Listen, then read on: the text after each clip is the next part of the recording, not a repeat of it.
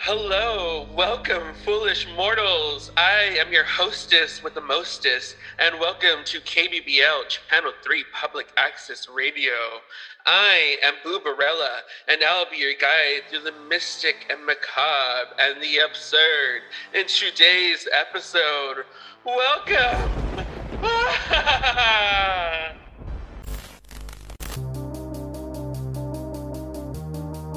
You know, it's Halloween. I guess everyone's entitled to one good scare. We all go a little mad sometimes.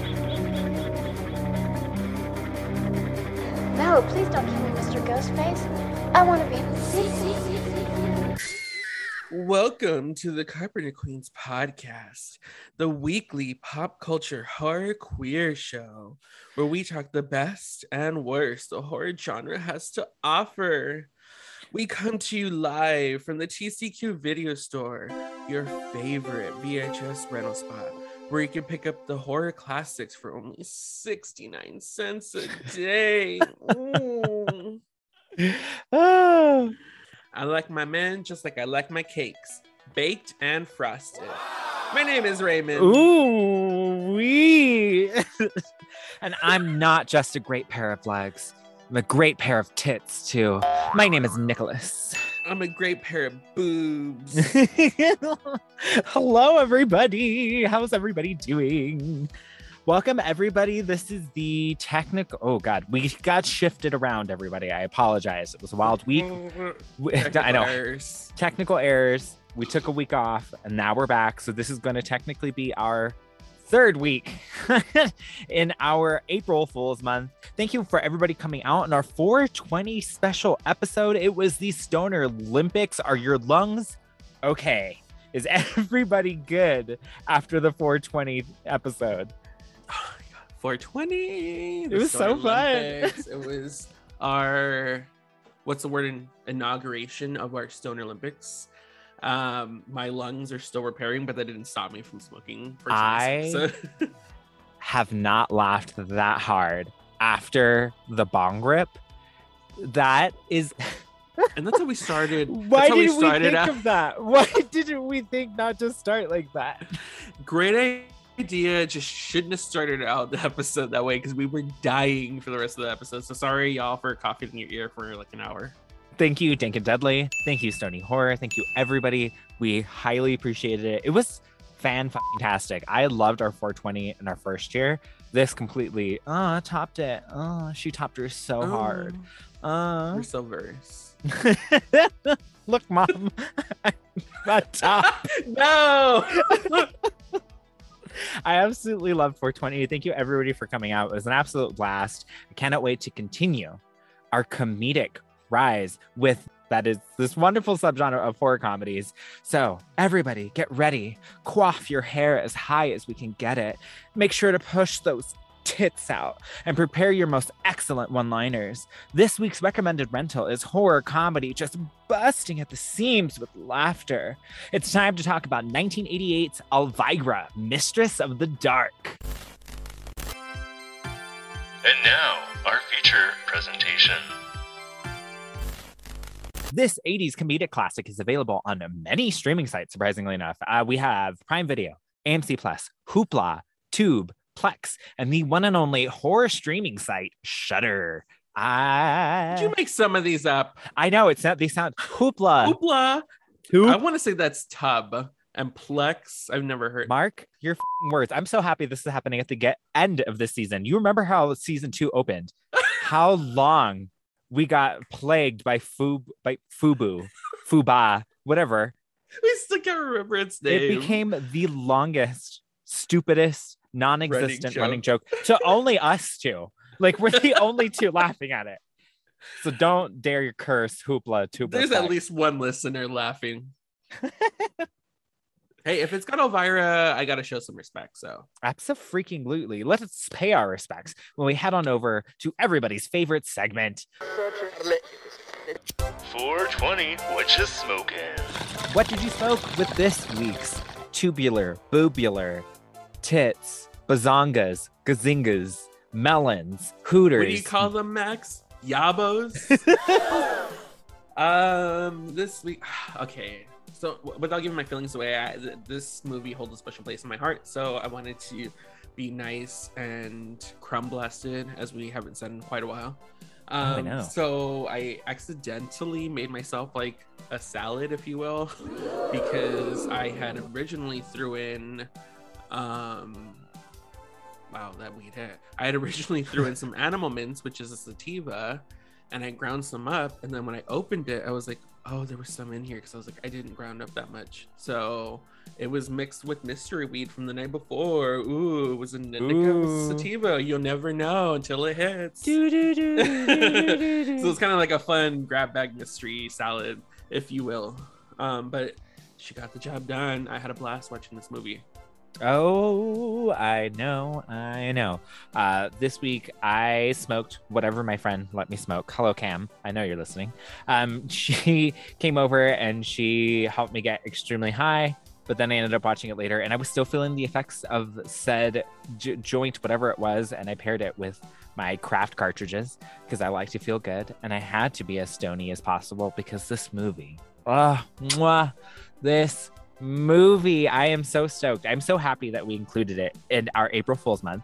It absolutely deserves to be in a horror comedy month. I feel like it's one of the pinnacles for me, especially since it's so 80s.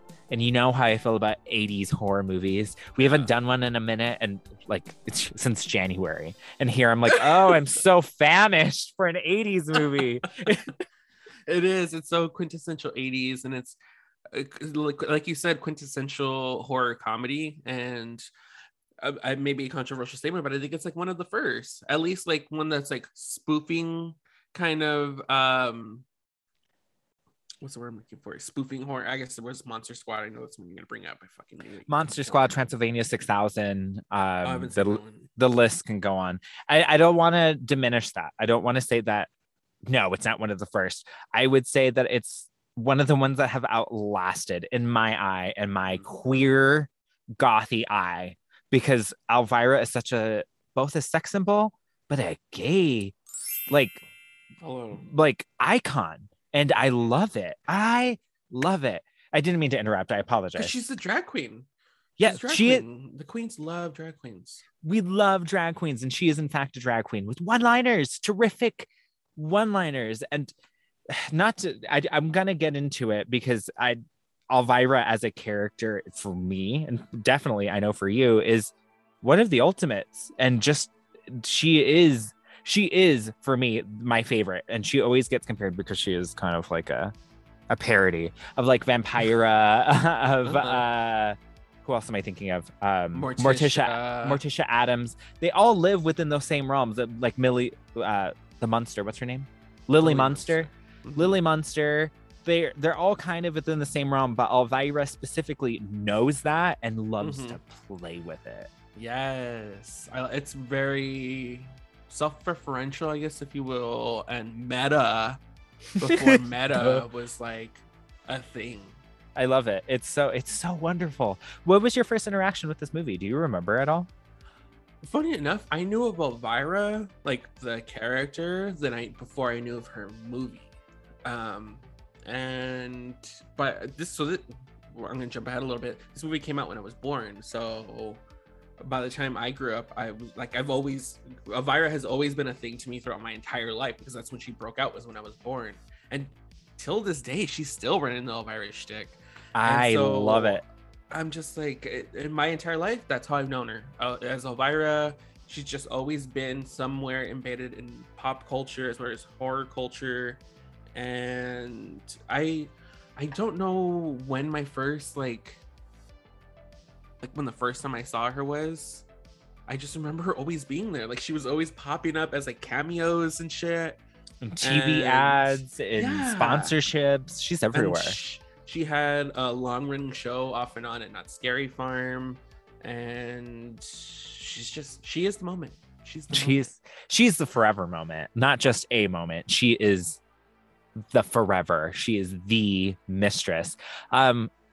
For myself, I got introduced to Elvira from you, and I guess that's just like a running theme on the show. It should have been like Terrorizing My Nephew is the name of our show.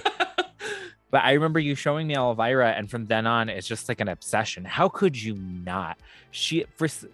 For gay icons, a lot of us kind of gravitate to overtly sexual women in charge of their bodies, not afraid to weaponize it, to be authentically themselves, proud, strong, badass women. And that is what Elvira is, with a rock edge, essentially. And that's why we love her. Like, it's edge. And now that she's come, like, essentially another Elvira renaissance, and her coming out and her now officially being within like the queer community, it is just so many good things. Like, it's just like a full circle moment. Yes. It's all good things, But let's talk about this pinnacle in pop culture. So let's check out the VHS's special features and find out how this movie was made. Elvira, Mistress of the Dark, released September 30th on 1988. It has a runtime of 1 hour and 36 minutes. It is rated, for me, surprising, PG-13. Not saying that like it should be rated harder. It's just like it walks a very fine edge of PG-13. It was the 80s, but you were allowed to get away with much more back then. True, especially if it wasn't like a Disney affiliated company, you could get away with so much. This is true. Moving on to our favorite taglines. Unpleasant dreams. Here comes Elvira. There goes the neighborhood. Elvira makes her big screen debut in her hot new comedy. Here's something you'll want to pick up. Elvira busts out in her outrageously funny feature film debut. They're 80s, I'll tell you that much. I like the unpleasant dreams. It's her shtick. I also like Here Comes Elvira. There goes the neighborhood. I think those are fine. Stop sentence. For our director, we have James Signorelli, who at the time only had one credit to his name, a Rodney Dangerfield. Really? Sorry, I just read that. A Rodney Dangerfield starring comedy, but have been working on Saturday Night Live since 1977, and he would continue to do so even until this very day.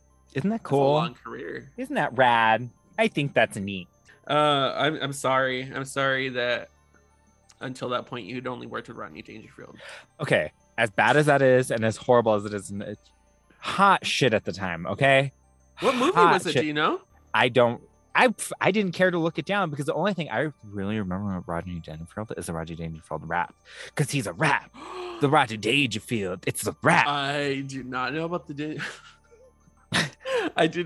Rodney Dangerfield rap. I do know Rodney Dangerfield from Ladybugs. Our script was written by Sam Egan, John Paragon, and Elvira, the mistress herself, Cassandra Peterson. Of course she had a hand in the writing because this is her character. She is the one and only. So speaking of which, our cast starring the one and only Mistress of the Dark herself, Cassandra Peterson as Elvira, and also as the great aunt Morgana Talbot. Woo! Talbot. Okay. Oh, brother, this guy stinks! W. Morgan Shepherd as great Uncle Vincent Talbot. Daniel Green as Bob Redding. I'll say that right now. I'm going to say it multiple times. As a god damn, his ass is so high. It is physically so high. He looks like a Tom of Finland painting.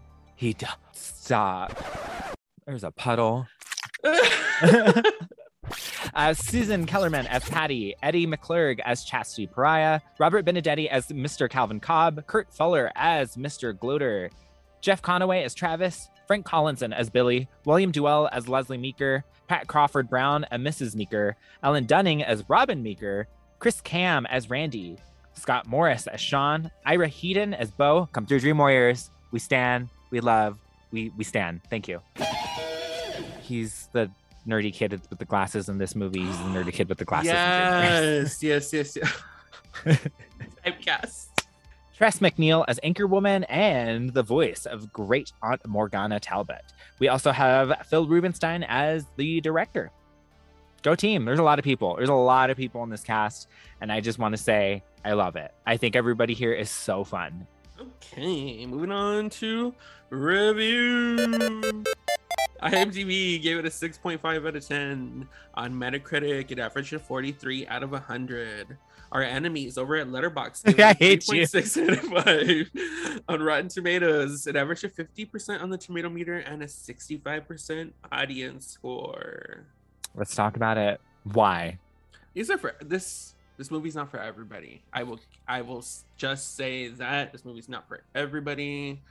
This movie's not even for everybody in the horror community. I know there have been people who don't like this movie, and you could be wrong. You're wrong, and I'm going to tell you why you're wrong. I can see why people don't gravitate to this movie. It's so shticky, it's so campy, it's so cheesy. Mm-hmm. But that's the character. That has always been this type of tongue-in-cheek towards horror that this movie does, and it's. I think it's fantastic. It's a great time. It's just fun. Why don't people like to have fun anymore? Jesus. Just let people have fun. I don't know. I guess if you are not familiar with the character of Elvira, you definitely wouldn't understand the concept of the film, and you wouldn't understand the character, because to me, and I'm sure I'm correct on this, to Elvira, this whole goth look and the way that they live and this whole aesthetic is totally normal to them. They don't know anything else. So this whole getup and the way that they dress and beat their face every day is like how they go out every day. This is how they live their life. So when people are shocked and appalled when they see her, and she's just like, what? Like, I came out to buy some bread. Like anybody else. And I think that's why Elvira just speaks to so many people who feel like outcasts, because she is essentially an outcast, just doing her thing, living her life, being herself, and other people don't like it. And she says, tough titties, suck on this tit. And I love that about her. I love that about Elvira. She absolutely knows what she's doing. I just find it interesting because during this time period, like, slapstick comedies are a big thing. It still leaks into the 90s. Like, this, and for me, you can argue with me, I don't give a is in vain of like Dumb and Dumber, that stupid, silly slapstick. Like, it's ridiculous in its nature, but that's the point of it. Like, it lives in the realm of like Pee-wee's Playhouse, but Elvira lives down the lane next to the liquor store. You know what I mean? It's like Pee-wee Herman lives on this block, but Elvira lives on the next block over next to the Munsters. Yes. Yes. So I mean, obviously we love this movie, so we totally get the vibes. We just both know that there are people within the horror community. I know that there are people within the horror community. It's genuinely younger people who don't like get it, appreciate or don't get it. And so I'm just like, well, educate yourself. Not my problem. So I guess that's your warning now. Like, like, you're gonna hear what the rest of this has to say, what we have to say. For our budget, we have a budget of an estimated 7.5 million with a gross worldwide income of about 5 million. I will say this has definitely become a cult classic. And if you love it, you love it. If you don't, you don't. Get over it. Get over it, Hag. So, to talk about this film, we must discuss the immaculate and ever glamorous mistress of the dark herself, Cassandra Peterson. Before becoming our glamour ghoul, she was at first a showgirl in Vegas, dating Elvis for a hot minute as well, and then moving to Italy in the 70s, where she would become a lead singer of an Italian rock band. But by 1979, she moved to LA and joined the infamous improv troupe, The Groundlings. There, she would create her Valley Girl type character upon whom Elvira would be largely based. I still gonna get my hands on her autobiography. I want to know everything about this woman. I want to know everything. I am obsessed. I didn't know. So I knew about the Groundlings. I didn't realize everything prior to Groundlings. I didn't realize she was a showgirl, which makes total sense because those humongous knockers. Oh, I know. She started when she was 17. She got permission from her parents to join, at the time, a very infamous, like, I don't want to say genre changing. I'm trying to figure out the way to say it within like show business. I'm going to say groundbreaking showgirl review that really kind of like warped what Vegas we kind of know now. So doing great things, dating Elvis. That's wild. She said they went on a date. I think a date. And then becoming a lead singer of an Italian rock band. That's so punk rock. She's so cool. I love her. I'm gonna go on a quick tangent, but like I had the great, not permission. Wow, I got too high before honor. This. Honor, thank you. Pleasure of going and seeing one of her last shows at Not Scary Farm. And it was show stopping, bitch. I like the way that she still came out and was running out there in heels and like still up in full drags, honey, like with her tits out, hair So good. coiffed, and still so hilarious and irreverent. Like I'm gobsmacked at her. So I'm such a fan. Same. She's got a point. She's an icon. She's a legend. And she is the moment. Now, come on now. From there, she became KHJ TV horror host. It would be up to Peterson to create her role's image. Her best friend Robert Redding and Peterson would come up with the sexy punk/vampire look. From here, a dark goddess was born. Her character would rapidly gain notoriety. Her quick-witted humor, frequent jokes about her cleavage, and her iconic low-cut gown became staples for Elvira. Do you want to talk about the fit real quick? Okay. So she was already on the trend of branding before like branding had even become a humongous thing. So her silhouette, her witty one-liners and comebacks, her sex appeal, this was all fully engulfed into this image and this character that she created. And it's great because you can just like, go up there, it's essentially like putting on a mask, putting on this character. And then it's great. I love it. I love this character. It's stamped not only in horror history, but in pop culture history. When you're made fun of on The Simpsons, you know you made it. So I agree. It's so just like homage to like 1950s dark macabre women with just like wah, wah. You know what I'm talking about? Like wink, wink, nudge, nudge. Like updated for the 80s. The 80s were sex sold, you know, and she knew that.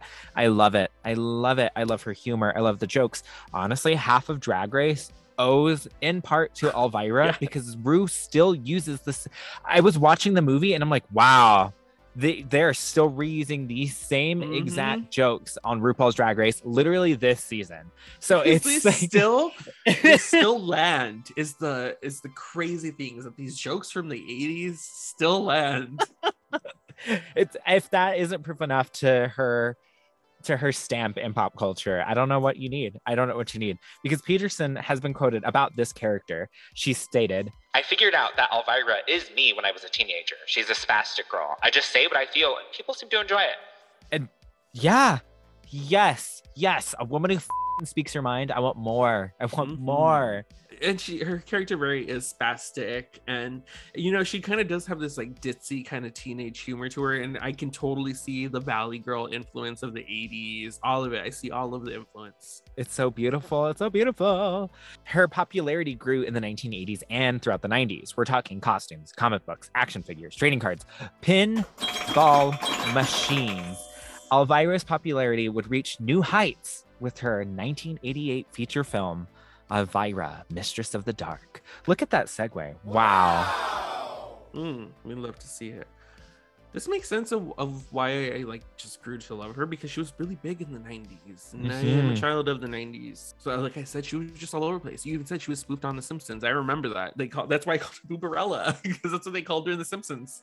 And I think also the reason why she like circulated around you is that she started in LA. Like Elvira was born in LA. So to me, she is LA. She's up there with Evangeline, honestly, in my brain of like LA. Angelique. Stapled in my brain of like LA icons. Hello, groundlings. All right, we're moving on to production. With Elvira's popularity skyrocketing, there began plans for a spin-off. NBC originally wanted to create a sitcom around her character. However, Peterson had her heart set on bringing the character to the big screen. Hello, those tits will not fit on a TV. They are meant for CinemaScope. We're just busting out of the scene. The Boob-Tube can't keep up. Exactly.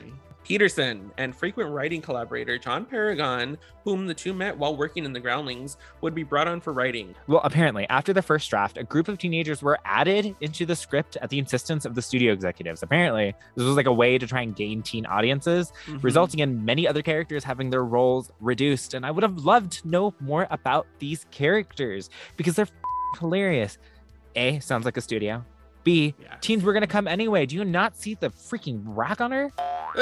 For real. I mean, it happens across the board. Studios are always going to butt in and, infringe on creative Juices. choices. Flow. And just to make money. And I'm not necessarily mad at the inclusion of the teenagers. I think they worked it in fairly well, that it doesn't feel out of place. Mm-hmm. But I mean, I agree. I see the both ends of the spectrum. I see why they wanted to appeal more to teenagers, but I also see your point as in the rack on Elvira would have got the teen boys in the seats anyways. I mean, come on now. Look at the material. While the script was in progress and the hunt for a director began, one of the most infamous ones was after appearing in a small part in Pee-wee's Big Adventure, Peterson believed that Tim Burton would have been the perfect choice to direct the film. But unfortunately, he got tied to the production of Beetlejuice. So it's a win-lose. Can you imagine if Tim Burton had directed this? I mean, no shade. We both love this movie already, but it would have been a completely different beast. I would have gagged. I don't know what I would have done with myself. That probably would have been my favorite movie of all time. Because really, Elvira, Tim Burton smashed together in the 80s, specifically Tim Burton in the 80s. Holy me in my ass. Wow. Wow. I mean, there's still time. There's still time in putting that into universe. There's still time for a Tim Burton Elvira collab. So unfortunately, since Tim Burton wasn't available, they would then tap James Signorelli, who at the time had only, like we stated, directed one film and was working at SNL. And I think it was in good hands. I think having someone from an SNL background, Groundlings, hello, those perfectly marry together. So this makes sense to me. I agree. I mean, obviously, because I don't want to keep calling her Elvira. Cassandra Pearson is from the Groundlings, and hello, SNL skits, Groundlings, it all goes hand in hand. I feel like this movie was in great hands with him. I think so too. When it came to casting, Peterson would hire many associates from the Groundlings. This would have included Paul Reubens, aka Pee-wee, but he wasn't able to do so because he was too busy filming Big Top Pee-wee. Another great. I'm actually, like, nobody really, I haven't mentioned on the pod, I'm actually a pretty big Pee-wee Herman fan. You are a very big Pee-wee Herman stan. I don't have no judgments. Do your thing. People love Pee-wee. Yeah. Terrible. He freaks me out. I'm not gonna lie. Large Marge just haunted me. One of my best friends in elementary school had the Pee-wee Herman doll. Speaking of the Pee-wee Herman doll, his cameo would come into the form of a Pee-wee Herman doll in Elvira's dressing room because he couldn't actually do a cameo. Oh, was there doll? I didn't even catch that. I love that dressing room. Oh, I can't wait to talk about the dressing room. So on top of all of these cameos, Peterson was hiring everybody she knew, and I love that. So it also included her parents playing extras, her assistant as a game show girl, a motorcycle cop being played by her ex-boyfriend, who she had posed for in the 1974 Playgirl magazine spread, which included like sexy hot aliens. Really? I need that. If anybody has that, I want it. The role of Uncle Vinny was written specifically for Vincent Price, but he would pass due to the racy material. Really? Right? I said the same thing, but I would have loved to have seen Vincent Price in this. I would have loved to have seen it. I just thought it was a nod because of the Uncle Vinny. I was like, oh, they're just like referencing Vincent Price. I didn't realize they had written it specifically for him. Mm-hmm.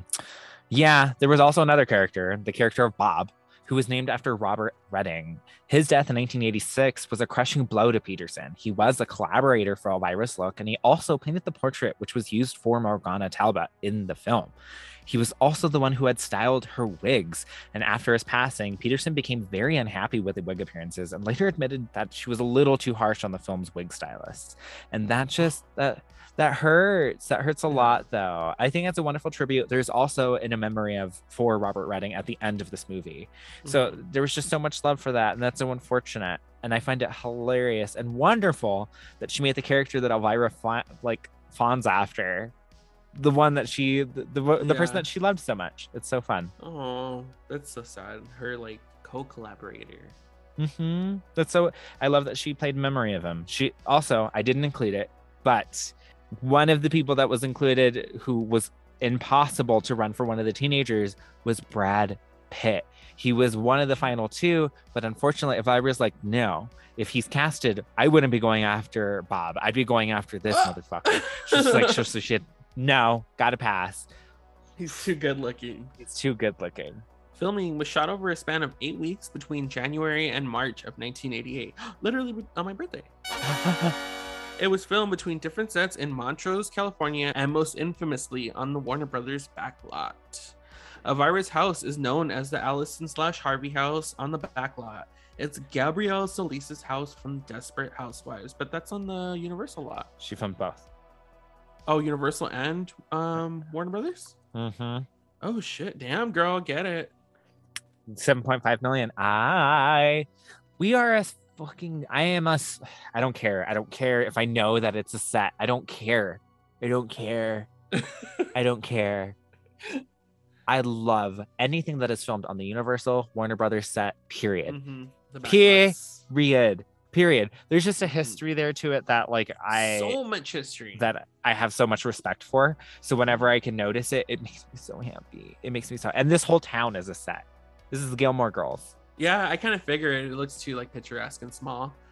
That just explains why I love it, because I too am a huge nut for the Universal backlot and the Warner Brothers backlot.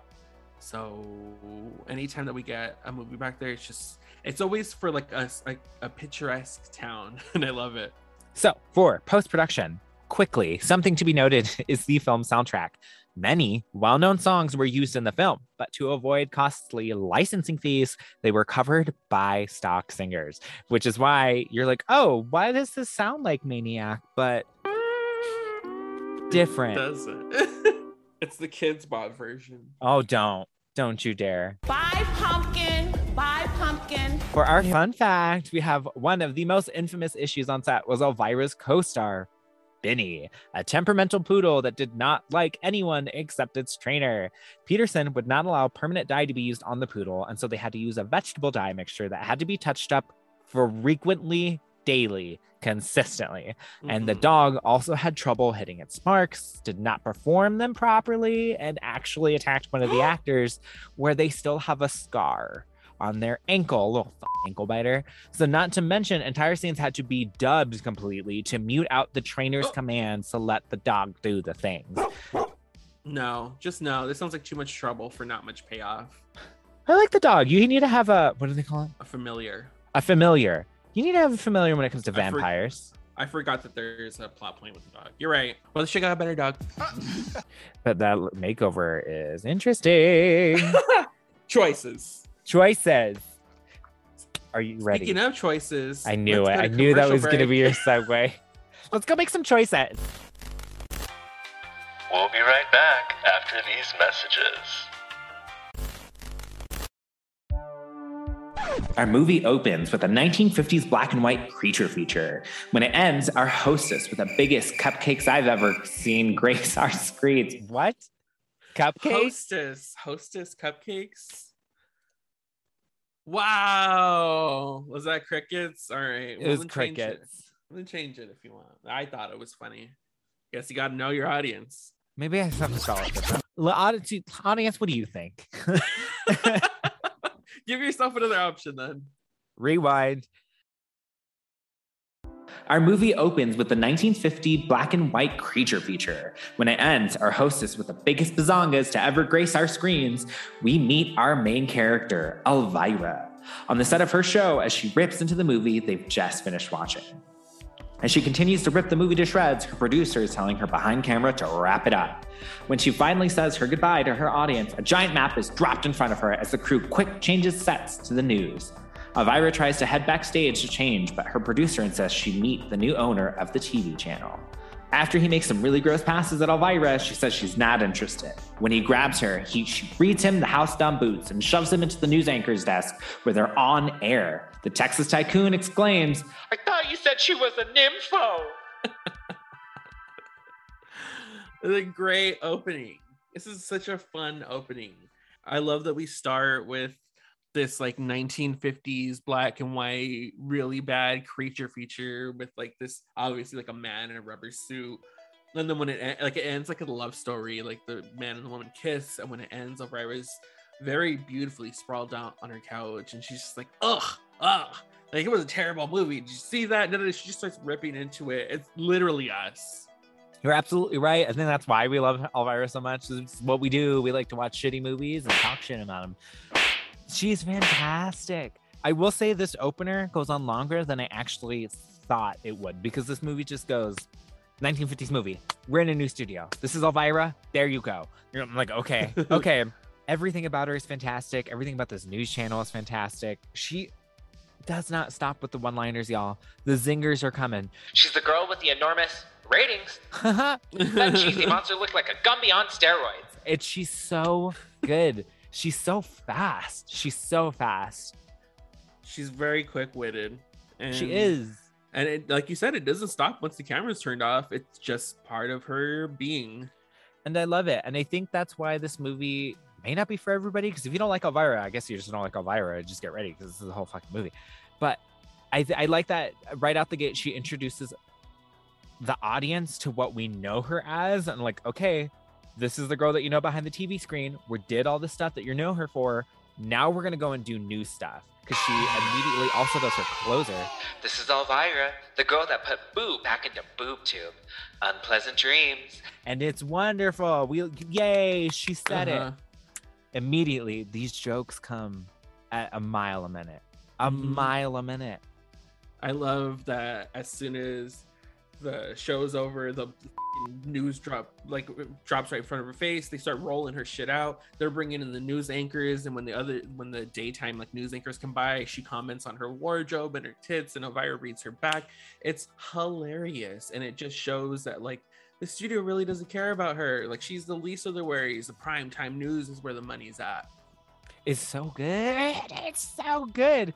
Then we get Doug Dimmadome, the owner of the Dugdale Dimmadome. Is that really what it's called? No, it's from Fairly Odd Parents, because Fairly Odd Parents has a guy that looks just like this I know guy. What you're talking about. I know you're talking Doug about. Dimmadome, the owner of the Dugdale Dimmadome. He's foul. He immediately is just like, it's milking time.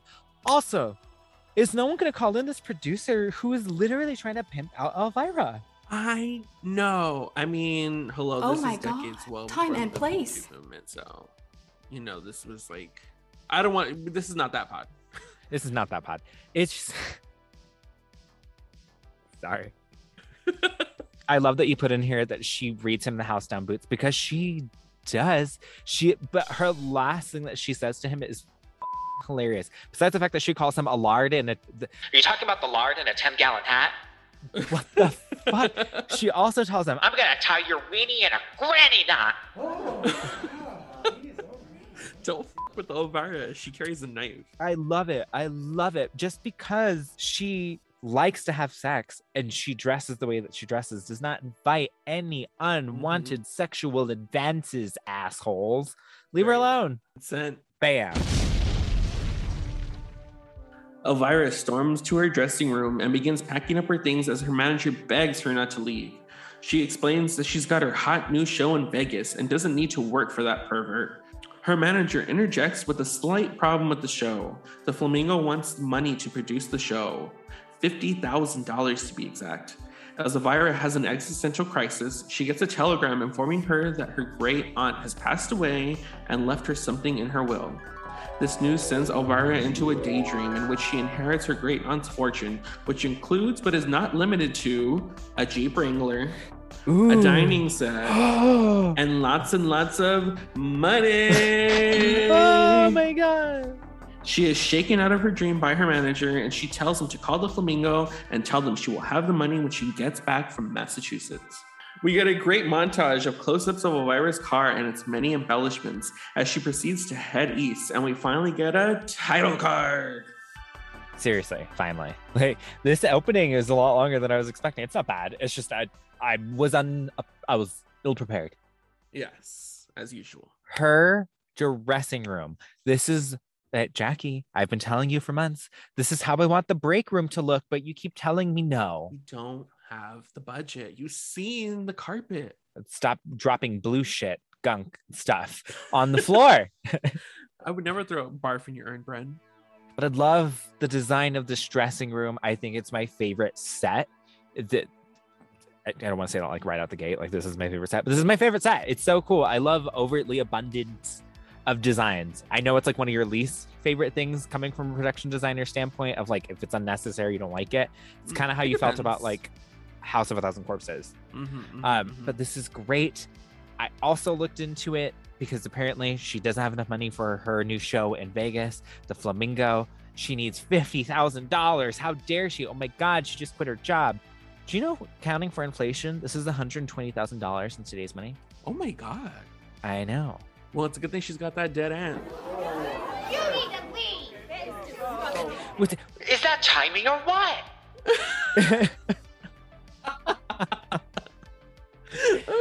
I love these moments. It's going to be a continued motif of her just looking into the camera and her breaking the fourth wall. I love it. I love it.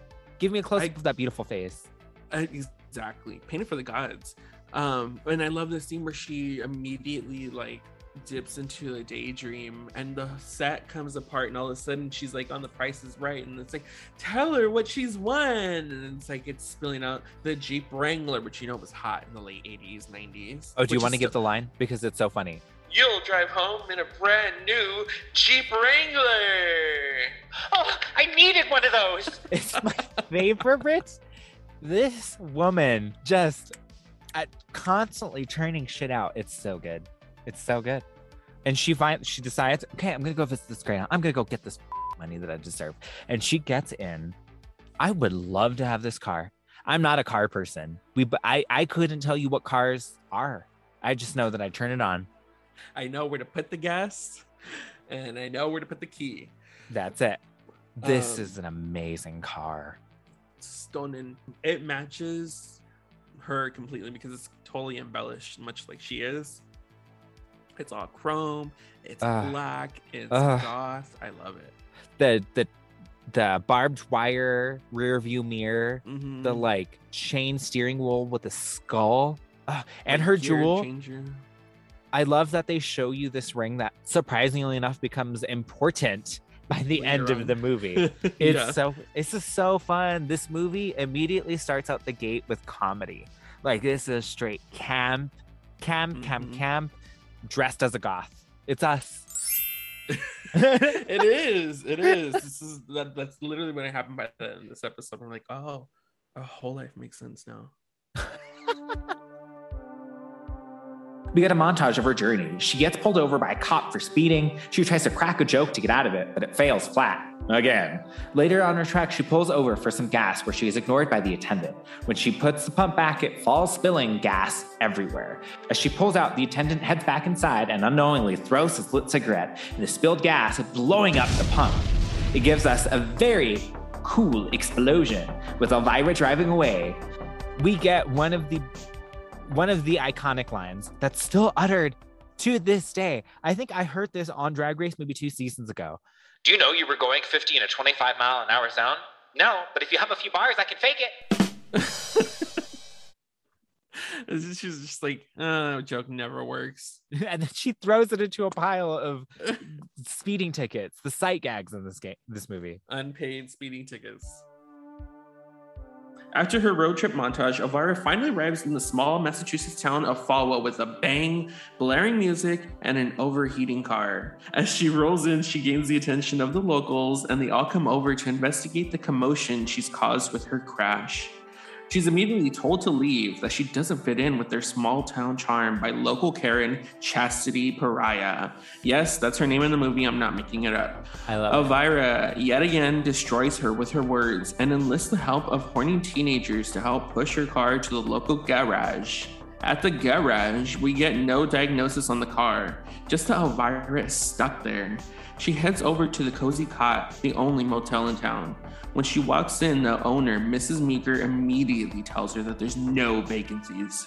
Mr. Meeker ruins her plans when he reminds her that a vacancy just opened up after the trucker with the bad skin just checked out. The Meeker's daughter, Robin, comes downstairs when her mother stops her and scolds her for wearing makeup. She makes Robin show Elvira to her room while Elvira gives her a pep talk and asks her where she can have some fun.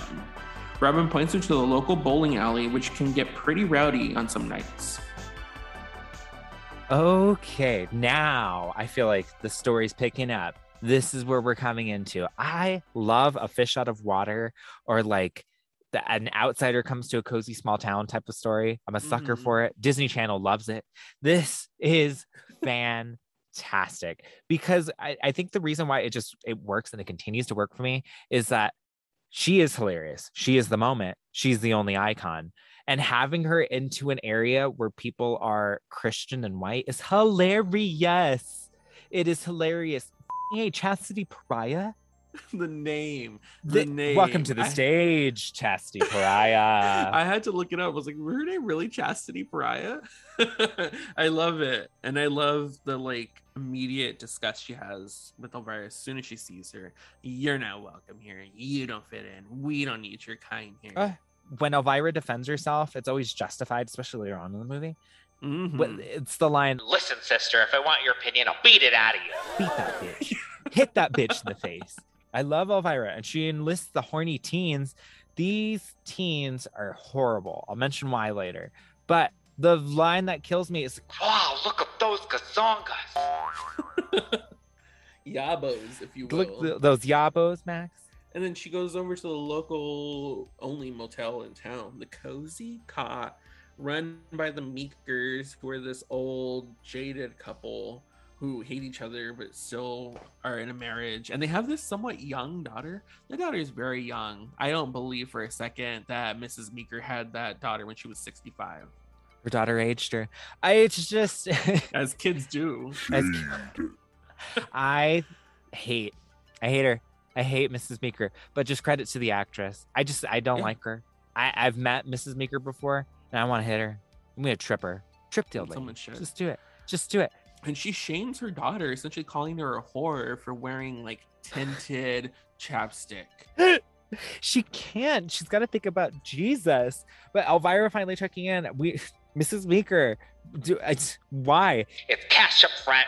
I know what you pinko heavy metal weirdos do to hotel rooms. I read all about it in the Star. It's that small town charm. Gotta love it. It's so good. This is just great juxtaposition. And this is where the comedy really comes into play. And I have to mention, as it continues on, the horror then starts bubbling. Then we finally start getting the horror elements. So I'm really interested to see where your percentage comes in at the end of the movie, when we punch it into the 80s supercomputer. True. Because right now, especially for those of you who have never seen this movie before, it does take a minute for it to get scary, because we had a little taste of horror in the beginning with the 1950s like black and white sci-fi movie. Yeah. But since then, it's been straight comedy. And it's still comedy. So like you said, we don't get very much horror until later on. And it's fantastic. The only other note that I really want to give is that what I like about the script, and it's so 80s, like, we're going to learn a lesson, kinda. Elvira is here to shake things up. She's here to like encourage these kids, just like explore, be yourself. At one point, she's like, yeah, I used to get a lot of stuff from the nuns when I used to wear makeup. Of course, I was 8 then. And then it's just, she doesn't give you a second to breathe with the one-liners, but she's also encouraging to all of the kids in town, even though she knows that they want to boink her. Who doesn't? Seriously. Yeah, I know. At the bowling alley, Elvira tries to order a Bloody Mary, but they don't serve alcohol past 8 p.m. When offered a virgin, she states, maybe, but I'll need a few drinks first. A couple of creeps make a move on her, but she pours beer into their crotches, which causes a brawl to break out. The beefcake, who has been eyeing her since she came in, comes to her rescue. They have a moment, and he introduces himself. His name is Bob. Just Bob. Their moment is interrupted by Patty, the owner. She's not interested in Elvira's charm. In fact, she's threatened by her. Bob offers to take care of the damages and walks Elvira out. They have a small banter in which Elvira tries to get in his pants, but all he can talk about is the town's problems. He agrees to help her out, and when she leans in for a kiss, he hops in his truck and leaves. Queer. But before we get to meet Bob, Elvira makes her way to the local watering hole to try and grab herself a little cocktail. But unfortunately, the small town of Falwell does serve alcohol past 8 p.m. And in order for her to have a virgin, Elvira needs a drink first. She's so good. She's so good. I love it. And the whole time she's there, she's getting ogled by the local perverts. Kaniki from Greece. Oh, it is Kaniki from Greece. And also by the local town queer, Bob, who, oh my goodness, calm my nerves. This man, this specimen of the male species is quite the specimen. The booty, the arms, the shoulders, the tiny waist, the coiffed hair. I'm all about I need everybody to start dressing like they still did in the 80s, because 80s jeans just built different. Just built. He also had the ass to fill them out, and he had the ass to fill them out. I saw his ass before I saw his face, because he is so tall. And he's leaning over the bar. He knew what he was doing. Oh, he knew exactly what he was doing. It's fantastic. I loved it. And I also read that he was queer at the beginning, only because originally the character is written as, like, they described him as a blonde bimbo, a blonde himbo. That's the terminology. Blonde himbo. And that he kind of is. He's a hot, unbeknowing himbo. And that's what he is. But I read it as queer, especially later on when she tries real hard to sleep with him. And he's just still like dodging left and right. But that's just probably our experiences. We're baby. This hot ass woman girls were wearing instead of kissing them. I was just gonna say that.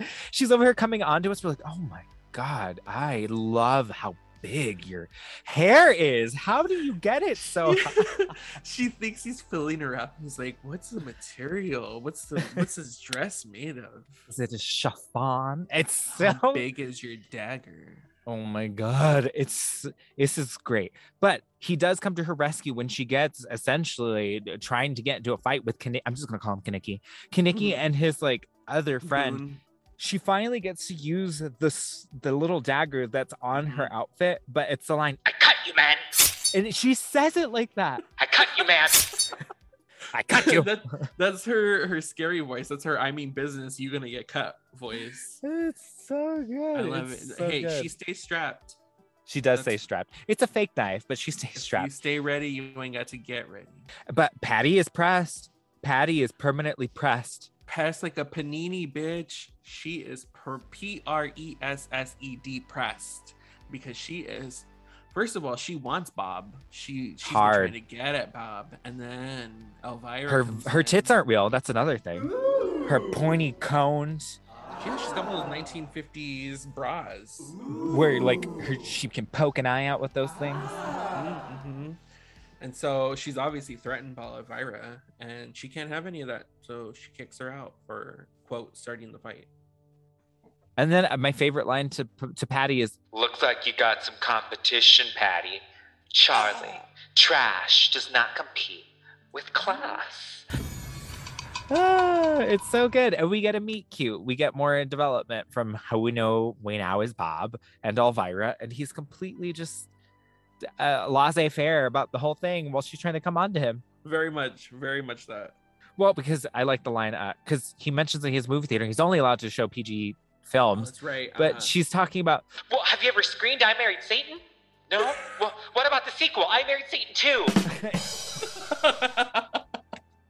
It's so good. It's so good. I love Anytime I can focus on Elvira is a good time for me.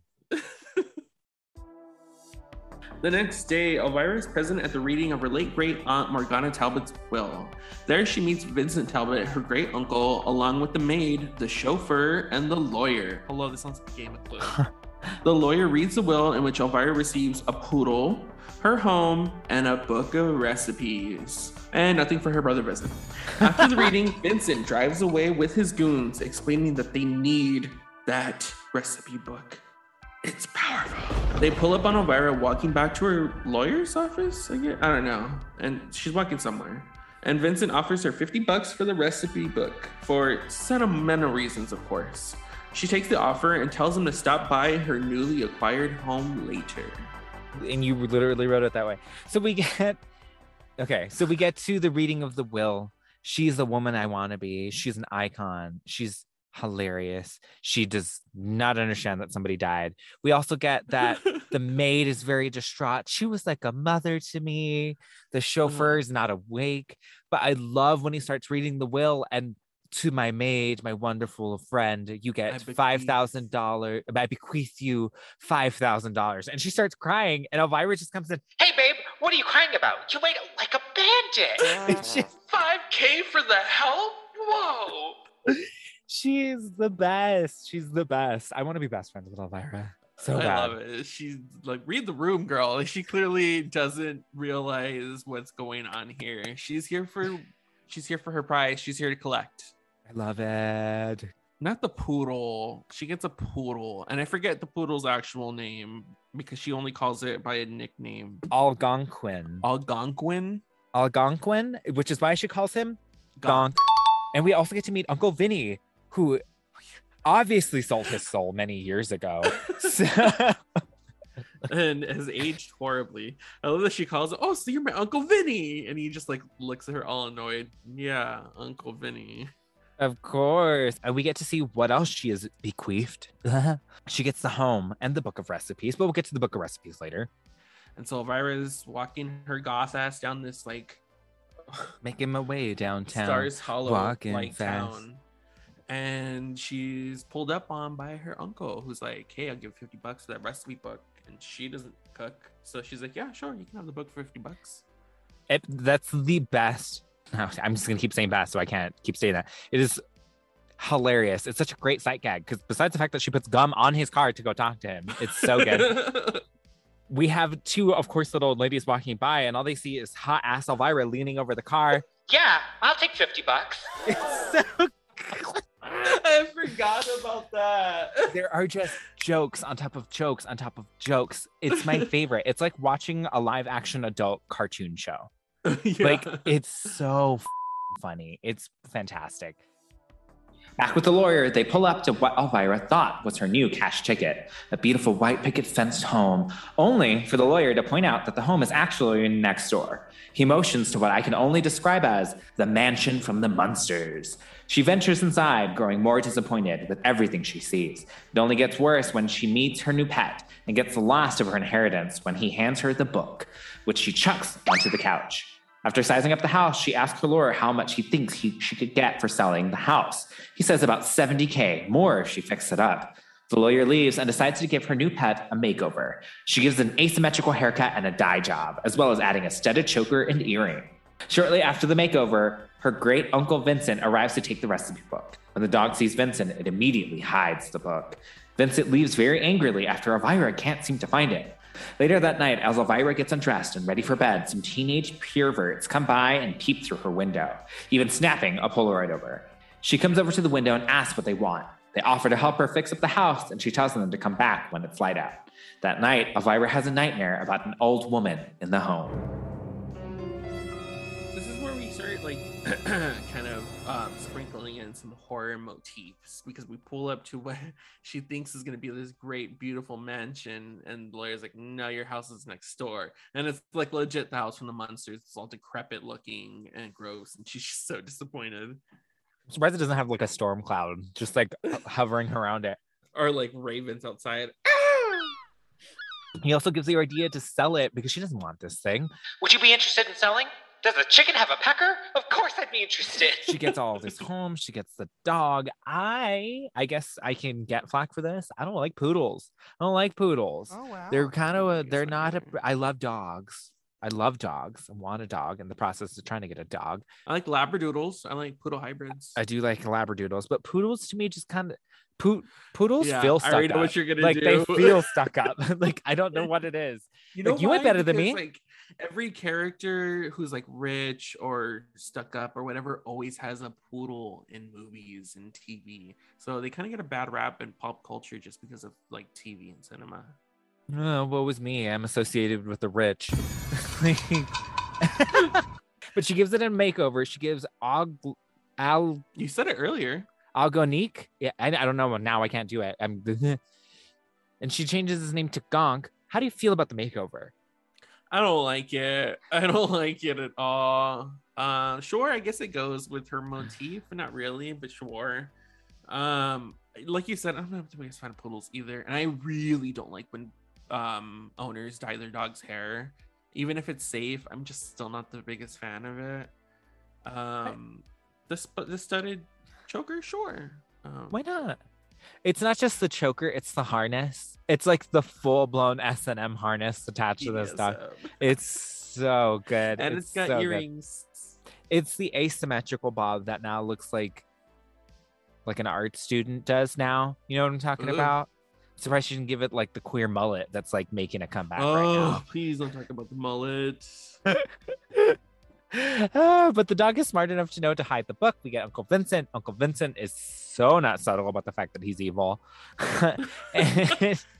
and he leaves, and we get our first night with Elvira. Pure verse.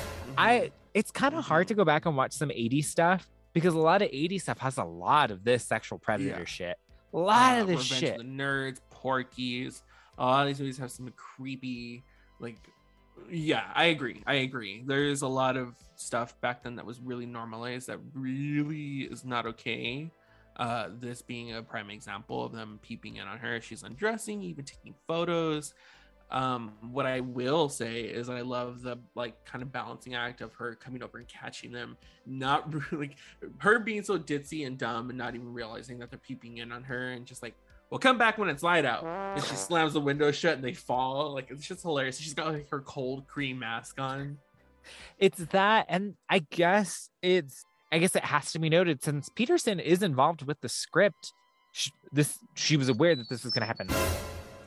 Wow, how unprofessional. Why is nobody ready? So Peterson is involved, so she's aware of this. So I think that has to be noted in terms of like, yeah, this does get like creepy, but if she's in on it and she was also a way to detect it for Elvira, and Elvira like essentially pushing these little shits off of her windowsill, it's like it's got to be noted in that, especially since they're coming after her gazongas. And they do end up snapping a picture of her, which I think plays a part in the script later on. Yes, it does. So we'll mention that later. But when she falls asleep, I know it's a dream and it's not actually how she falls asleep, but I want to do a photo shoot like this. I want to fall asleep like this. God, this is why we say she's a drag queen. She is a drag queen. The drama mama, the hair, the silk sheets, the lingerie. She goes to sleep in a full beat, bitch, and with heels on. I love and fishnets. It's so fab. It's like it's the fact that her hair looks like black tentacles, just like billowing off. Oh, it's so hot. It's so hot. So and we get that. sexy. And then we start getting more horror. I will state there are certain points, especially later on in the movie, I was like, "Oh, this is full horror. We're full horror right now." Yeah, it's great. I can't wait to as we ramp up to it because this is these points of it, and it's so fun. And then the reality, and she wakes up for real, and she's just in a fucking rock band tee. She's got tissue around her hair so she doesn't dent the dew. She's still hot though. She's still so hot. Yeah. I love it. I'm glad you brought that up because I totally forgot to write that in. Yeah, we get the really dramatic scene of her falling asleep, and I love it. It's so beautiful. We're so gay. Yay.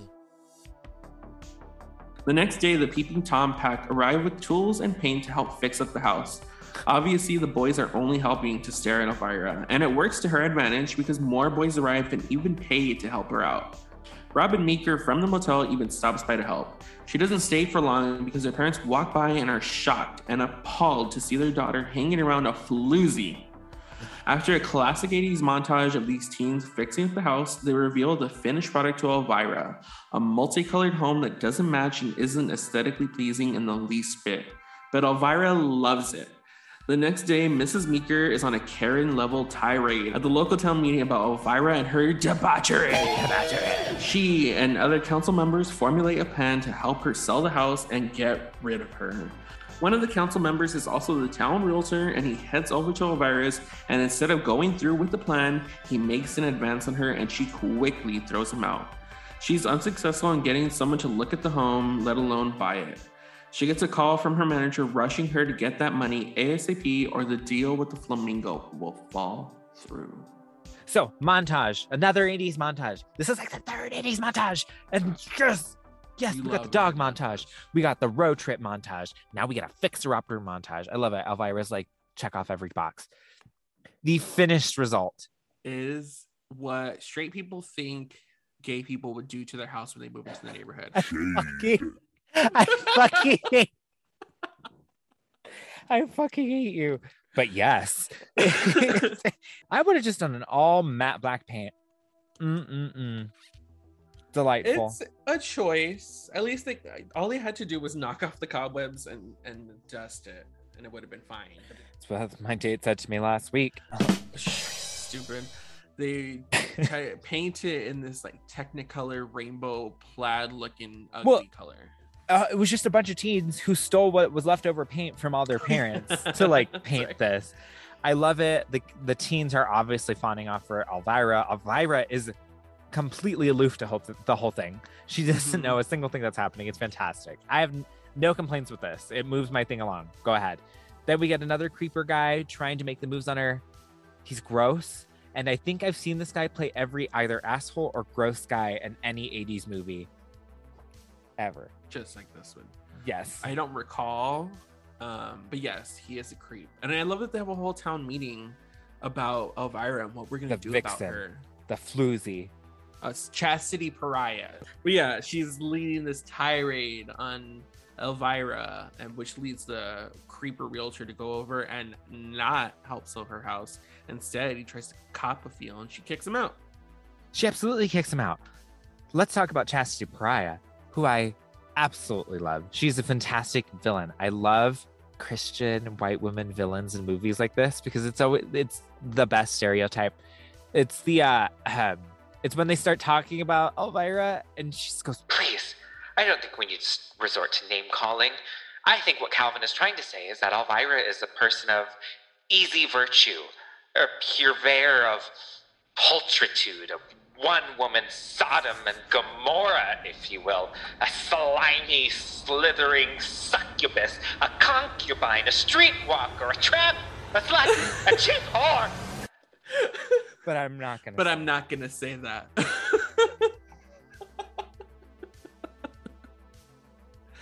I love it. I love her. She's also the principal's assistant in Ferris Bueller's Day Off, which she's also fantastic in. She is. This is so good. He's a righteous dude. She's so good. She's so good. I love all of this. Hate the creepy realtor. Could live without him. But I digress.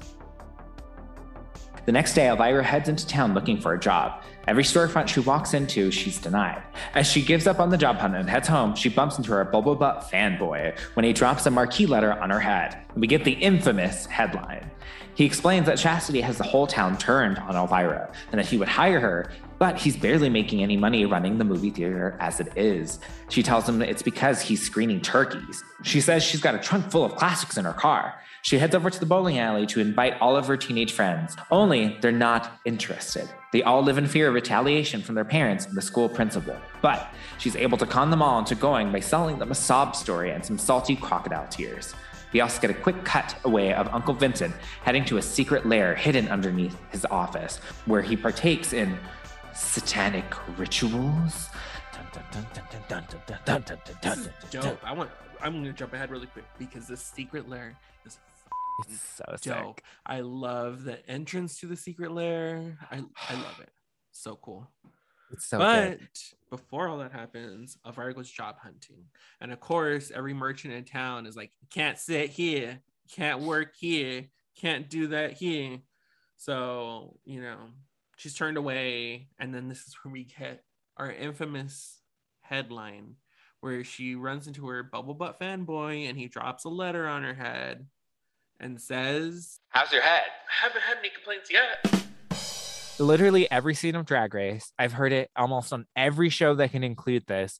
This line is infamous, whatever. Have it. I love it. I love it. I love it. I love it. I love it. I love it. It's so stupid.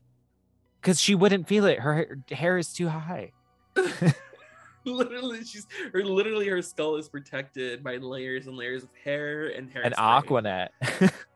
And then she's trying to get excommunicated by the Wasp Brigade over here and just essentially pushing this woman out.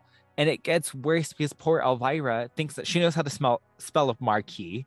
It's 2 E's, not 1 E. She's like, I live in Hollywood. I think I know these things. So she gets up there, tries to get the extra E and trips that falls on a different sign that says uck. And so when she's on it, she's covering a part of the E, and it says, looks like it says fuck. And Chastity Pariah loses her the sight gags. There are sight gags. There are a lot of sight gags. There are one-liners. There are like jokes happening behind you in some scenes. You have to be paying attention to that. The actors are hilarious. Everything about this is fantastic. There's like every base covered for comedy in this movie. It's because they come from this groundlings background, and so they know what works, and they know, like, they cover, like you said, they cover the basics of comedy, and that's why this movie still holds up, in my opinion. It still holds up, and even if the things that don't hold up you don't have time to react to it because there's another joke. If this joke doesn't land, guess what? There's another one following it right behind. It's great. It's really good because when Bob is talking to her, there's literally a joke every question from Elvira.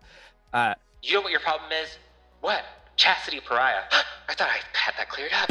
It's just like that is Elvira, Mistress of the Dark, and those are the moves. Like, man. Yes. So of course she somehow convinces Bob to allow her to do her shtick, talk about movies secretly underground. Is this an underground film festival held underground? And she tells the children about the underground film festival that's underground. Say underground again. Underground. Yeah, that's a thing, sure. And we're gonna make enough money off of these kids, sure. Okay, teens. But I like it. I like this idea. I love that she calls all the movies that he screens turkeys. Because this scene is funny in its idea and concept of like, I'm gonna take your money, teens. Hey, youths, give me your money. And we get probably, if you don't think so, it's commonly known as one of the most infamous monologues from Elvira when she's pleading to the kids and telling them, Fine, don't come to me. Don't worry about me. I guess I'll just off myself. And if they ever ask about me, tell them I was more than just a great set of boobs. I was also an incredible pair of legs. And tell them I never turned down a friend. I also never turned down a stranger for that matter. And tell them that when all is said and done, I only ask that people remember me by 2 simple words. Any 2, as long as they're simple. You're right. You are 1,000% right. If one joke doesn't land, wait 2 seconds, bitch, because there's another one coming. And if that one doesn't land, guess what, bitch? Here's another one. Oh, that one didn't land here. Here's another. Like, it's just one after another after another. And I love that she totally cons these kids to giving her money. It's so good. This movie is ridiculous in the best sense of the word. Later that night, all of the teens sneak out of their homes and head to the midnight screening of Killer Tomatoes. Everyone seems to be having a great time as Elvira lounges on stage watching the movie and adding her infamous commentary. At the end of the movie, Elvira performs a grand finale dance. And instead of her flash dance finish, local Petty Patty throws tar and feathers on Elvira, shocking the audience. Later that night, after cursing to get revenge on... That's exactly what I thought. Later that night, after cursing to get revenge on everyone in town, she tries to make a move on her queer bubble butt boyfriend, but he'd rather eat instead. She finds her great aunt's recipe book in the couch and starts to flip through it when she realizes it's no normal cookbook. She attempts to make something out of the cookbook anyway, and when it doesn't look appealing, she douses it with cheese whiz and kettle chips. When she attempts to serve up the quote casserole, it is turned into a hideous creature. Elvira and Bob manage to fight it off and finish it off with the garbage disposal. When he asks where she learned to cook, she explains that she didn't. She was only following the recipe. When she motions to the cookbook, Gonk takes off with it into the attic, leading them to a trunk. When they open the trunk, it's full of trinkets and artifacts and a letter addressed to Elvira. Bob reads it aloud, and we cut to Elvira's backstory. She was abandoned at an orphanage by her mother, for she feared her untimely death. In the letter, it states to keep the book safe, especially from Vincent, that it contains all her mother's magic. After a quick love spell, Elvira is finally able to get Bob's anaconda. You know, she actually didn't cast a love spell. She was just saying that, right? I knew that. Keep it in.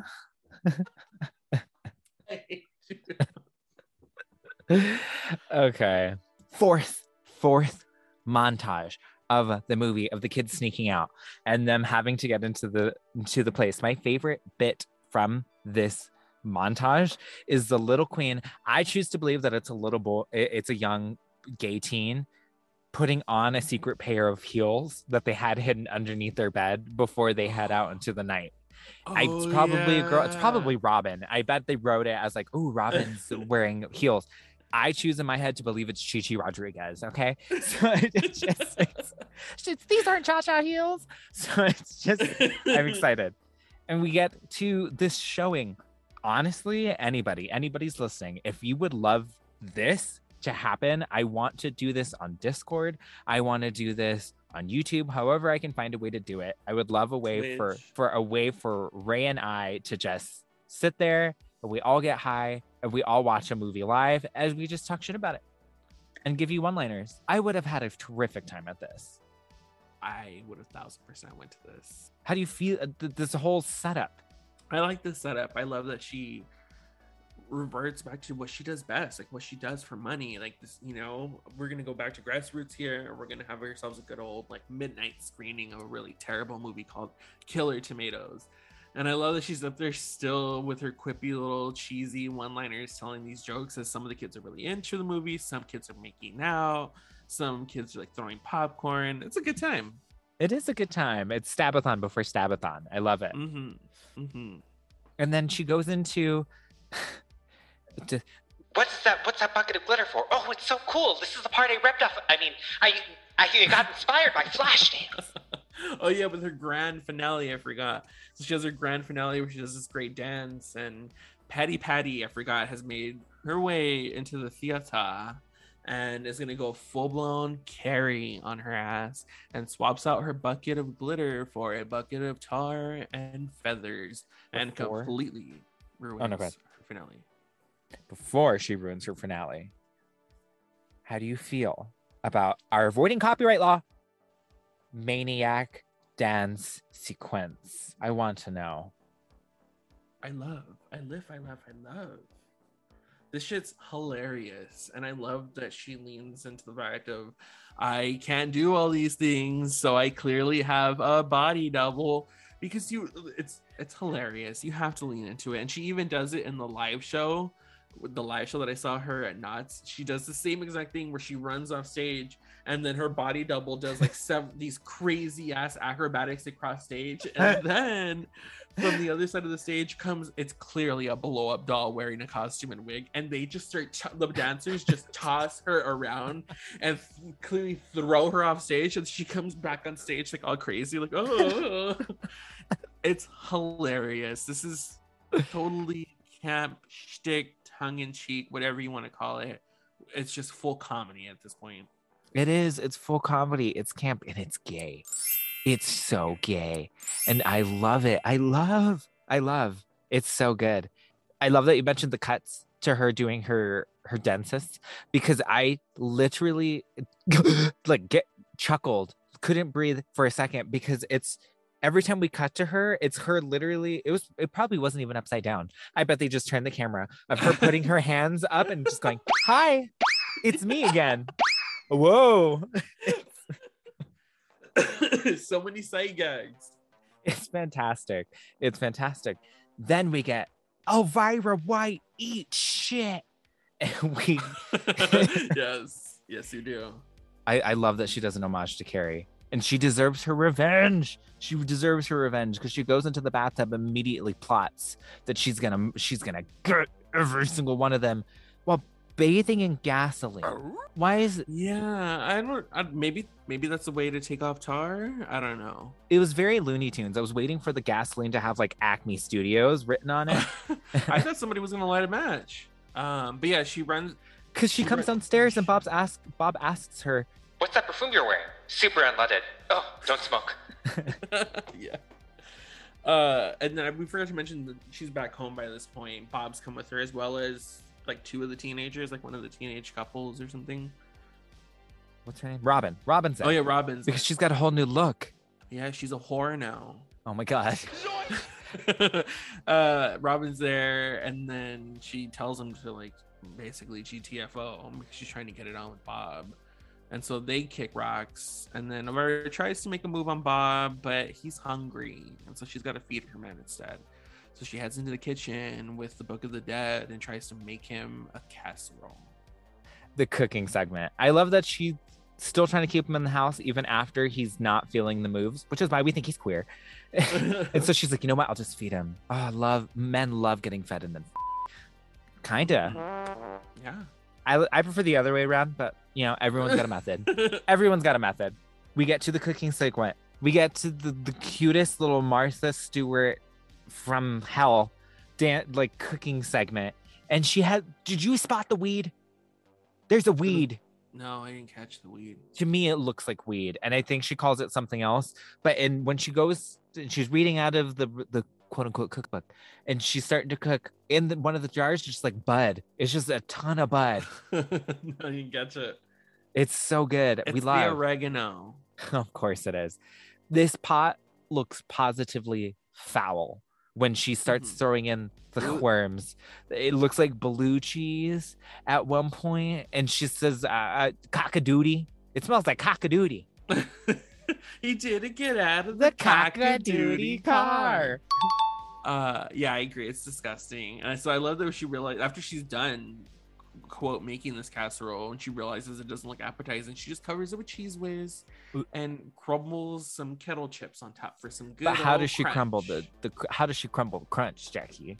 Oh, doesn't she beat up the bag? She takes the bag and she puts it on a chair and she sits her bubble butt right back down on it. And she's like, From there, we get into Beetlegeist. That's so funny to me that Tim Burton was supposed to come in and he has the shrimp hands.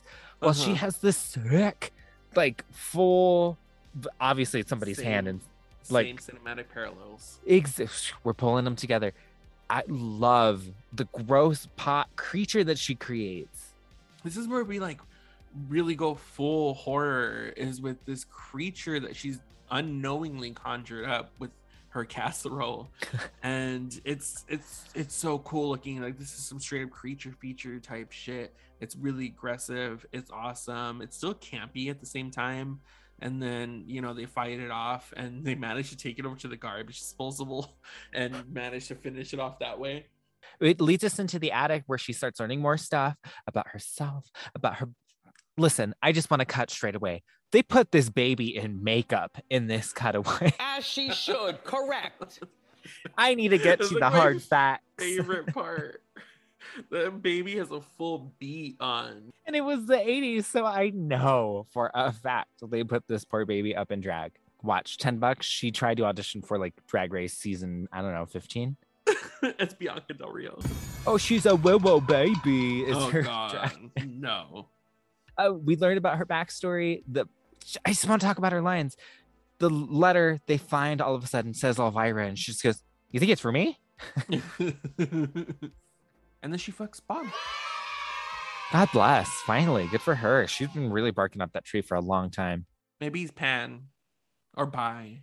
Or in the moment. You know, you never know. It doesn't matter.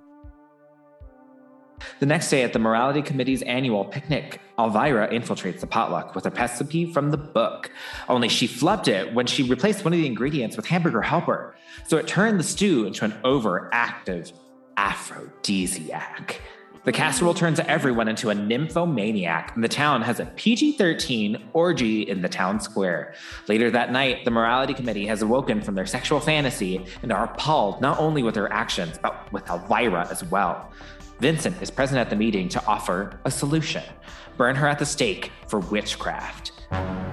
The next morning, we cut to the jail where Elvira is being held until her burning in the morning. She has Bob get her the spellbook from home. It's her only chance. When Bob retrieves the book, he's knocked unconscious by Vincent and his goons. Back at the jail, the teens attempt to break Elvira free, but end up breaking into the wrong jail cell.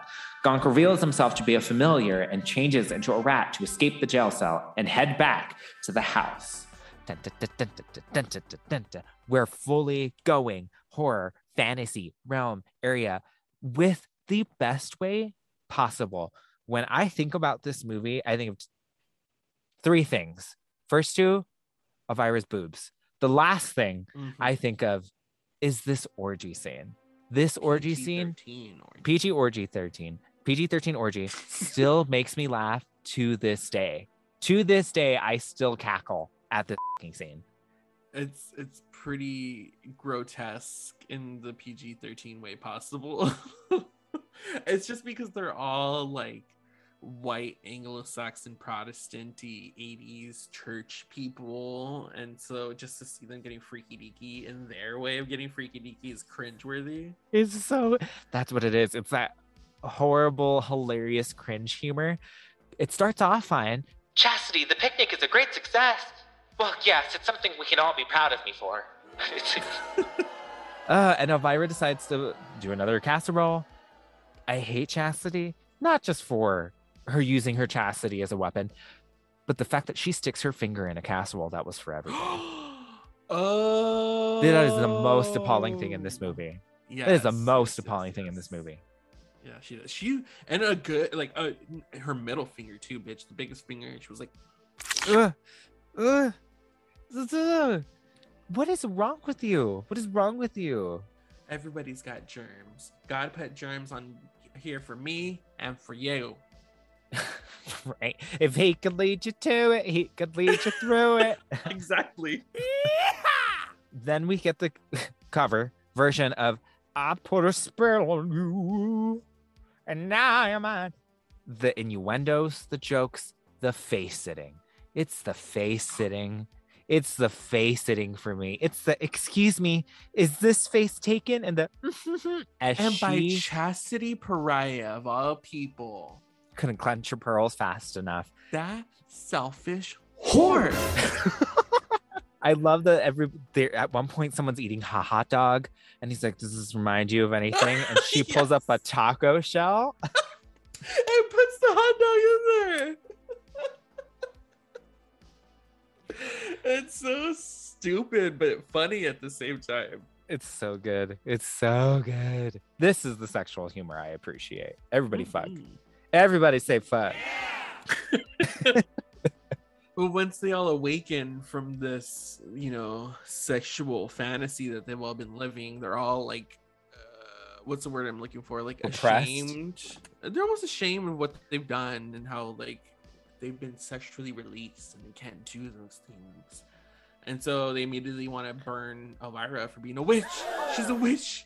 A witch. She can spell. So they lock her up for witchcraft for her burning the next morning. Because according to Massachusetts law, there's a clause in the writing that allows them to burn this bitch at this day. Poor Elvira. Sure. I'm not gonna call her a bitch. Poor Elvira. Oh wait a minute, bitches. I would believe that from Massachusetts. Anyways, I love that when the teens get wind of her being locked up, they go and try and save her, only to break into the wrong jail cell. And it's like Mission Impossible up until this point. They're sneaking around. They've got chainsaws. Poor kids. They're kids. What do you expect? What happens when you put your faith in teenagers? Oh my God. Oh, Vincent Seville steals the book. There you go. Watch a Disney movie. You get this part. And then Gonk reveals himself to be Elvira's familiar, and he's able to shift into being a gross, disgusting rat and squeeze out of the jail. Back at the home, Gonk is able to shift into a Rottweiler and save Bob. He makes it to the town square, but it's too late. Patty has lit the fire and the flames surround Elvira. Gonk shows up and reminds Elvira that she has had the power all along. She uses her ring to break free and summon a rainstorm that puts out the flames. Everyone scurries to their homes out of the rain just as the lunar eclipse commences. Vincent comes out from his lair in a pretty fabulous robe with a book in hand. He turns the morality committee into pigs before cornering Bob and Elvira in a dead end. Vincent knocks out Big Burly Bob by simply hitting him with the book, and Elvira tries to defend herself using the ring, but it proves fruitless. Vincent explains that the amulet couldn't save her mother either. He chases her all over town, ultimately ending in the cemetery, where she trips and falls and Vincent catches up with her. She manages to take him down with her heel that she stabs into his head. She runs off using her big breast to break through the gates and run back home. Elvira gets ready to be burned on a bonfire with a tiny little bonfire for Gonk as well, which is the best sight gag. Oh, yeah. When they lead her out. Do you smoke? Well, I guess we're going to find out soon enough. And with her last words, she yells for help. We finally start going, not finally, we delve into more horror with just absolutely understanding that we're still a comedy film, because we try to burn Elvira at the stake. When Uncle Vincent comes out, he is kind of scary. He's a pretty scary villain at this point. He's like sunken in, the prosthetics are on board. He honestly kind of reminds me of like Montgomery Burns during the Treehouse of Horror, when he's in like a red robe and like he's all gross looking. He kind of looks like yeah. Yeah. I tell you, he comes out in a really fabulous robe. I would want one to wear around the house. How do you feel about the burning at the stake? Where we should have one of these every year. I love it. I think it's hilarious. I think it's so campy that they're like, yeah, she's a witch, let's burn her. And I love that her last word is help. But she learns the power of friendship and love. No, I'm kidding. She learns that she could use her ring, and now she's got magical powers. How do you feel about that with this character?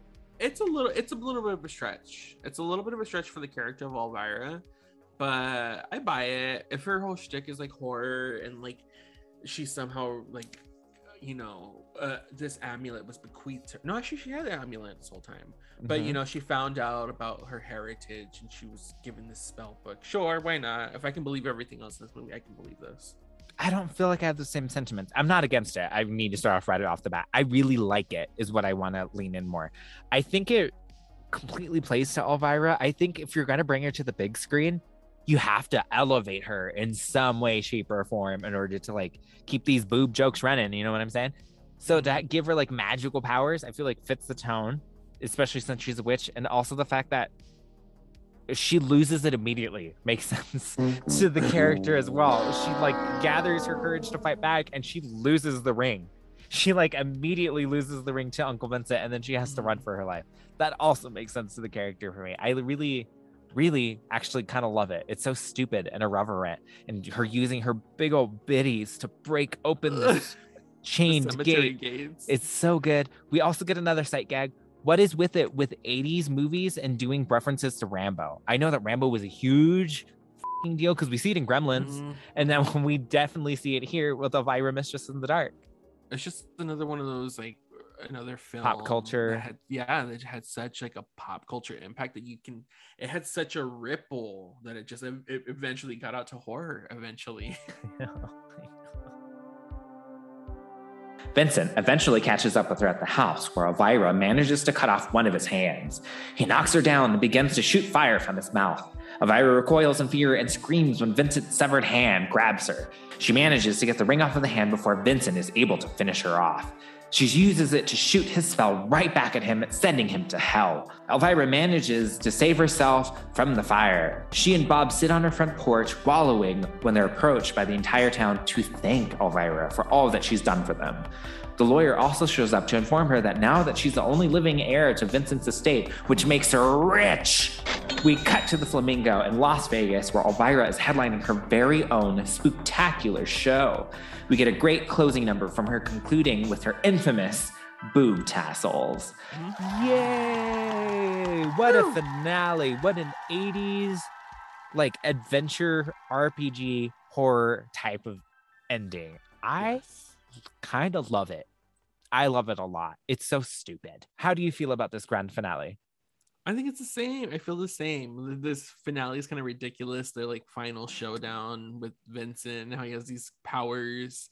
It's kind of ridiculous, but it works for the movie, sure. But I think my favorite is the finale, when she finally gets her big Las Vegas show debut, and we get her fully embellished look, stoned from head to toe, honey. So and beautiful. She does the infamous booby tassels because she can work those things. Like, that's a talent right there. Not everybody can do that, and she can do it. Amen. I love that you're like, yeah, the finale's great. The musical number at the end. because it wraps up quickly and it wraps up fine. It's a comedy. Like, we don't really need to extend like, oh, well, look what we learned. Even though look what we learned, we get from these townspeople who are like, oh, sorry we were such bitches to you. Now that we f***ed each other and that we almost burned you, we think that you're good. You're great. You can stay here whenever. It's fantastic. It's fine. Vincent gets his comeuppance. Everything concludes on a beautiful note. She f***ed Bob and she's like, okay, bye. On to the next, because that is Elvira. She's a man-eater. She's a man-eater, and she doesn't have any time. We get the grand finale, the truly finale, because I think this is also what people remember most from this movie, is this Las Vegas musical number, because how could you not? How could you not? It's the spider webs on her boobs with the spiders. And it's also the full set. I love this. I love all of it. I love the sexy hot devil men in like tights. Bravo. Way to end a movie. Way to end a movie. She knows how to cater to her queer audience. Which is also weird because it's supposed to be catered towards like white dudes. Well, not just white dudes, but like straight dudes who watch horror movies. Yeah. But somehow this is like gay men are like, oh my God. It's the one-liners. We love witty writing. We really do. So, okay. Then let's conclude here and let's figure out, what are your final scores for this week's movie? And what are your final thoughts, feelings, and comments on this movie? Final thoughts? I am going to buy it. Of course. Elvira for me is horror legend, horror icon. Even if she's comedic and tongue-in-cheek, she still represents an entire community, in my opinion. Yeah. And I don't know, in my opinion, she's just made her stamp, and not only in horror culture but in pop culture as well. And I can't get enough of her. Buy it. Same. Buy it. Hello. Did you not hear me this whole episode? It's a beautiful capsule of 80s nostalgia, ridiculousness, sex, one-liners, what the idea of humor was at the time. Like, we really don't get this style of slapstick humor anymore, like at all. And I love that style. I think it's so stupid and irrelevant. And fun. That's what it is. This movie is just fun.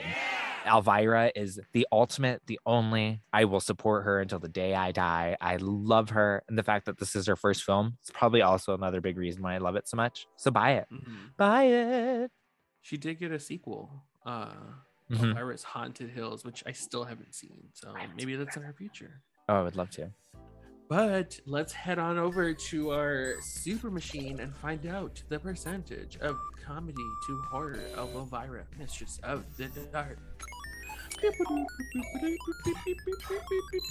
So, my scores for comedy to horror ratio for Elvira. For me, it's more of a 70% comedy, 30% horror. That's not a bad thing. That's not a bad thing in my opinion. No, I love this movie. And in my opinion, it's a comedy first, horror second. But it still very much still has like the horror theme all the way through. And I think that's just because I consider Elvira a horror icon. But even still, it being more comedic than it is scary, I still fully enjoy this movie. I am actually going to give it an 80-20, 80% comedy, 20% horror. And the only reason why I give that rating is, yes, you said it. Comedy first, horror second. With this one, I feel like it's not. There are a couple moments where I'm like, oh, that is genuine horror right there in that moment. But that's not the point of this movie. It has like the tone, the reference, and the love for horror through a comedy movie is the best way that I can do that. So it's 80-20 for sure. Before we leave, next week we switch gears and talk the last film of our second season with one of the greatest in the genre of horror comedies. Let's head on down to the pub and avoid the zombie apocalypse as we talk Edgar Wright's Shaun of the Dead. You can follow the Queens on Instagram at The Carpenter Queens. Our Twitter is at The Carpenter Queens. My personal account is Nicholas Alexander Photography. My personal account is at STFU Ray. Thank you all so much for listening to this week's episode. We hope you had as much fun as we did. until next week's episode, please stay safe, stay queer, y'all. Tits out for the boys, girls. We will catch Love on you. the flip side. Bye, bye, bye, bye, bye, bye.